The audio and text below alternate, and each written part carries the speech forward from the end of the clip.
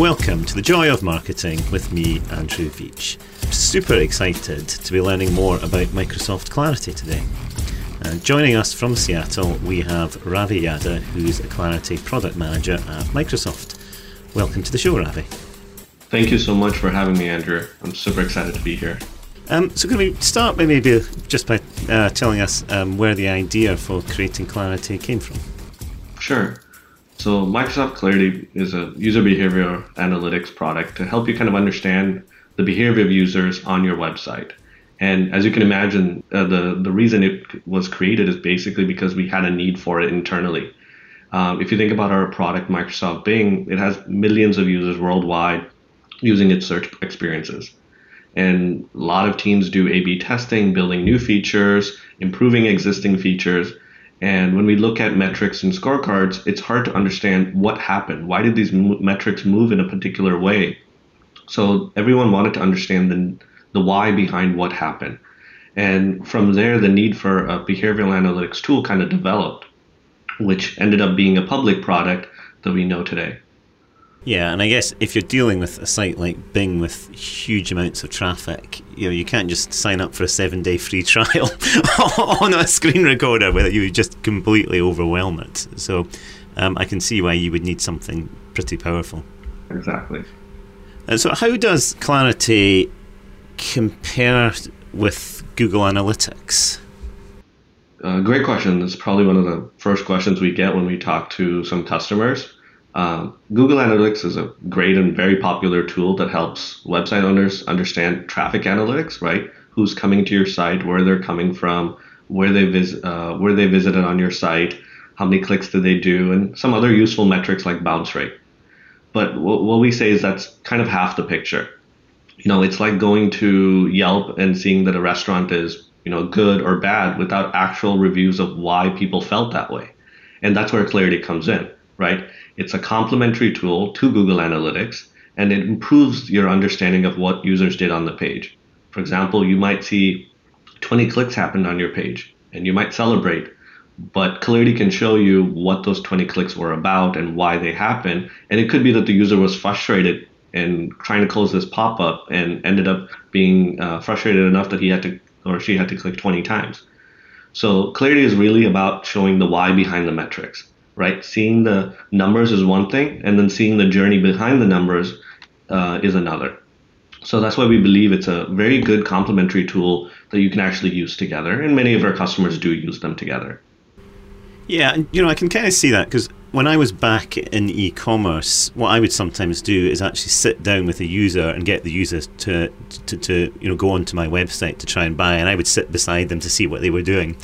And I guess in a way, you're doing the same thing, but doing it at scale. Yeah, exactly. And it's really hard to find all of those corner cases on your site to improve it. And that's why having real traffic and real user insight really benefits that beyond just like a case study or a user study. Yeah, and I guess just on a security point of view, if you are recording what people are doing and typing into the website, isn't there going to be a problem if people type in a credit card number or something like that? Yeah, great question. So generally, Clarity doesn't want to have any PII data sent to Clarity, and we aim to not capture any of that as well. So by default, we do mask any form input fields. For example, we don't know whether this is a search input field or a username or password or credit card, as you said. So we just mask all of those by default. And when we say masking, we actually obfuscate that content on the client itself. So the data is never transferred to the server. And then on top of that, we let owners decide their own masking amount. If they want to basically mask out all imagery and text, they could do that, or kind of be a little bit more liberal and see more of the text on their site, depending on what their site contains. And on top of that, you can customize with CSS selectors, right? Maybe there's particular parts of the page that contain sensitive information, and you can just obfuscate that and mask it out with Clarity, CSS selectors, and you won't be sending any of that data to Clarity. Great. And again, thinking myself as a user, obviously like I'm sure we all do, I buy a lot through e-commerce. And sometimes I maybe go to an e-commerce website just change my mind and leave. Other times I go to a website and I'm incredibly annoyed because it's not working properly. So with Clarity, how do you work out whether a user is just leaving because they've just changed their mind, or the user is leaving because they're incredibly annoyed? Yeah, that's like the core purpose of why we built the product, is to understand frustrated users. And there's multiple ways we kind of help you with that. One is kind of looking at our customer experience metrics. For example, we have a metric called dead clicks or rage clicks. And just giving an explanation of those, dead clicks are where users are clicking on parts of the page expecting it to do something. And this is quite common, where something maybe looks like a link but isn't a link, and they're trying to click to learn more. Or there's rage clicks where they expect something to happen, but it doesn't, so they're kind of clicking very aggressively in a short period of time. So you can probably, sympathize with this, where you probably had a submit button that didn't work and you just went, ham on clicking that button, trying to make it do something. So those are really good indicators to understand when customer is frustrated. And even things like excessive scrolling. If they're scrolling up and down a lot on your page, something is really confusing them. So those are kind of common metrics that we can easily capture. And you can drill down to sessions where those happened and see what's going on. And on top of that, when you're drilling down into these recordings, you can actually follow the journey. What did the user do from one page to the next page, and what potentially led them to getting stuck or frustrated? And then a good other way to look at it is through aggregate data like heat maps. And heat maps are basically an aggregate data of all of the engagement that's happening on the page, whether it's clicks or scrolls. And you can actually see areas where people tend to click more when it's not supposed to be a place that we want them to click. So that could also be because they're confused and frustrated and they're trying to do something there. I've always loved the term rage click. It is just so evocative, isn't it? And I'm sure we've all been there. It's something so annoying and you're just, clicking away. And I guess the dead clicks too. I mean, and again, I'm completely showing my age here, but obviously when I started out, a link was always obvious, because a link always had underlined text, and it was completely clear what was a link and what isn't. But I think as the web has got a lot more advanced, it's not as obvious now what is a link and what isn't. So I can absolutely see how having the ability to see what people are expecting to click on and what are actually links could be pretty important. I suppose particularly if you're trying to do conversion rate optimization. Yep. So what are the sorts of things that tend to break on a website? Good question. I think, frankly, if it exists, it probably can break. From my experience, we've seen the craziest things break. But maybe I can tell you like an interesting story first of something that we actually noticed on Microsoft Bing. One day we saw on Reddit a user posting that they were seeing their ads on Bing in purple. So the background of the ad was in purple. And of course, that's not very good for engagement or conversion. So we investigated through Clarity to understand, okay, why are some users seeing purple ads? That's not something we want them to see. And looking at some of those sessions, we noticed that all of these sessions had a little shield icon that's green with a check mark on each of the URLs. So they had some additional extension or software that was running on the program that was adding these shield icons.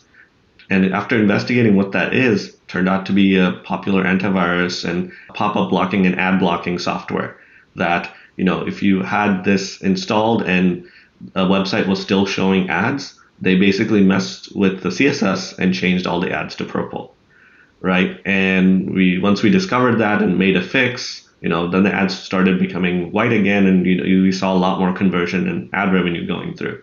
So even these small things that you don't really expect, because, hey, why would the CSS ever change for me, do break.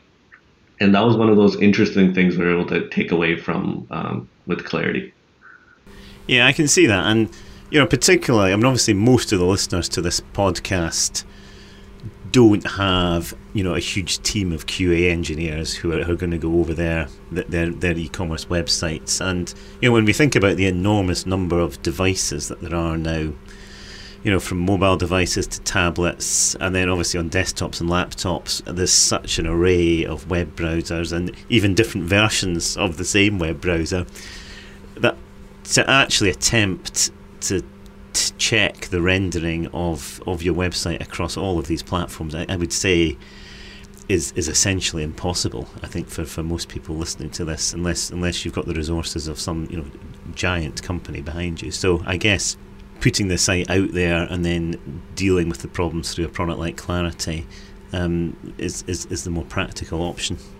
Even I guess with us, with our traffic, which, and again, for most of us, I'm sure most of us have less traffic than Bing does, but even still, we're going to end up with pretty large numbers of screen recordings. I mean, how would we kind of work out which are the ones that we should be looking at? Yeah, that's a common challenge for anyone that's trying to use a behavioral analytics tool. And in fact, we do internally analysis on a lot of our Microsoft products. And we came up with a small strategy that I can share. And that kind of helps anyone that's trying to use a tool like Clarity to perform analysis in a more effective way. And usually the first step in that is trying to determine what the purpose of my analysis is, right? Usually you have a metric or a KPI that you're targeting to learn and improve, right? Whether it's how do I improve my sign-up flow, or how do I improve conversions on these particular buttons that I have on my landing page. So starting with some of these goals in mind is a good place so you don't kind of just get lost in the world of recordings. Then usually what I start out with is a heat map, click heat map or a scroll heat map, which gives you the aggregate view to see where clicks are distributed or where scrolling is happening and how far. For example, simple things like, are users even seeing my call to actions or my key buttons that I need them to interact with?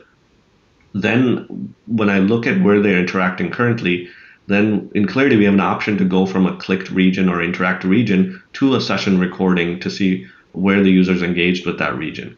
So this really helps kind of look at situations where users led to clicking a particular thing or led to clicking a particular piece of text or visited a particular page.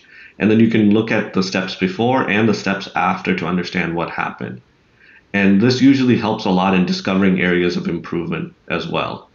And then the biggest thing people tend to forget is taking advantage of filters. We have tons of filters to help you slice and dice your data, like device type, browser, even things like UTM parameters to help you filter down sessions where you came from an ad campaign versus a social media campaign.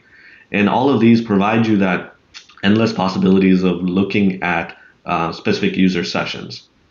And I would also look at comparisons, right? You can also compare heat map A versus heat map B through Clarity, and you can understand why is a particular change that's happening on my website compared to what it was maybe a couple days ago. Oh, I see. So filtered as well as sort of across devices, it works over dates and times as well. Exactly. And then, as I mentioned earlier, some of these customers' experience metrics like rage clicks and dead clicks are also good ways to jump into problematic areas very quickly. And you might see multiple types of problems that all kind of combine into rage clicks, and then you can dissect them. And then I think once you find a problematic session, it's very easy to use the session metadata to find other sessions that are similar to that. So maybe a particular device type caused this issue. So now you can filter to that device type and look at other recordings to see what happened to them.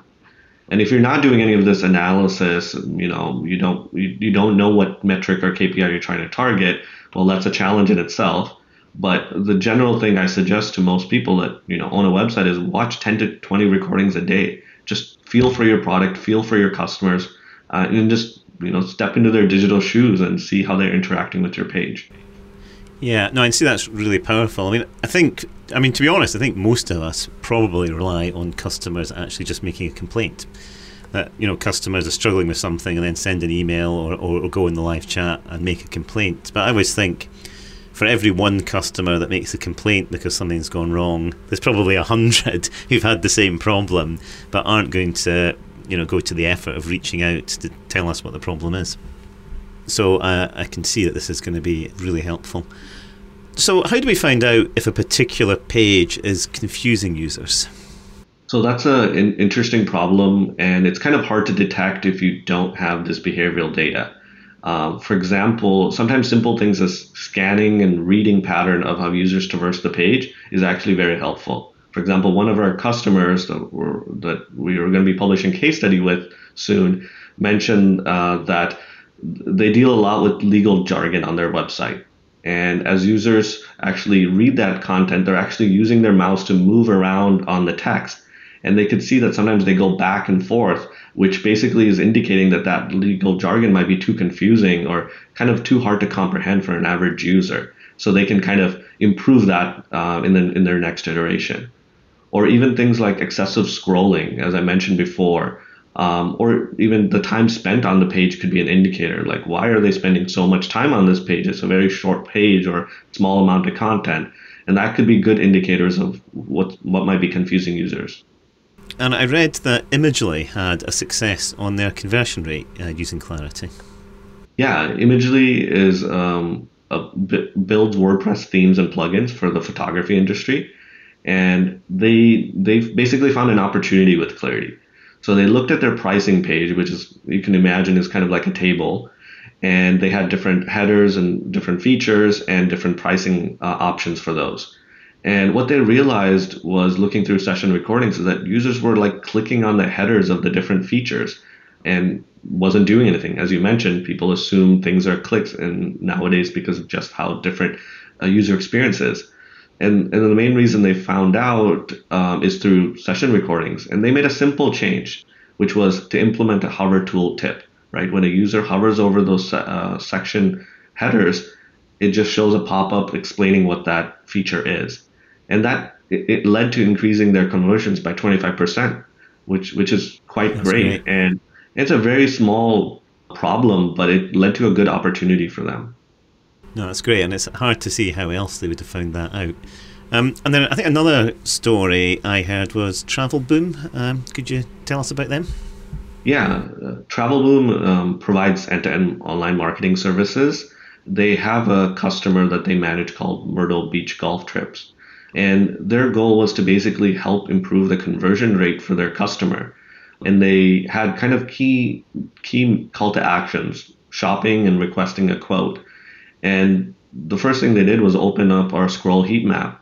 And they quickly saw that actually an average user doesn't even see most of their call to action. Actually, less than 50% of their users actually see those buttons. And this was across both mobile and desktop.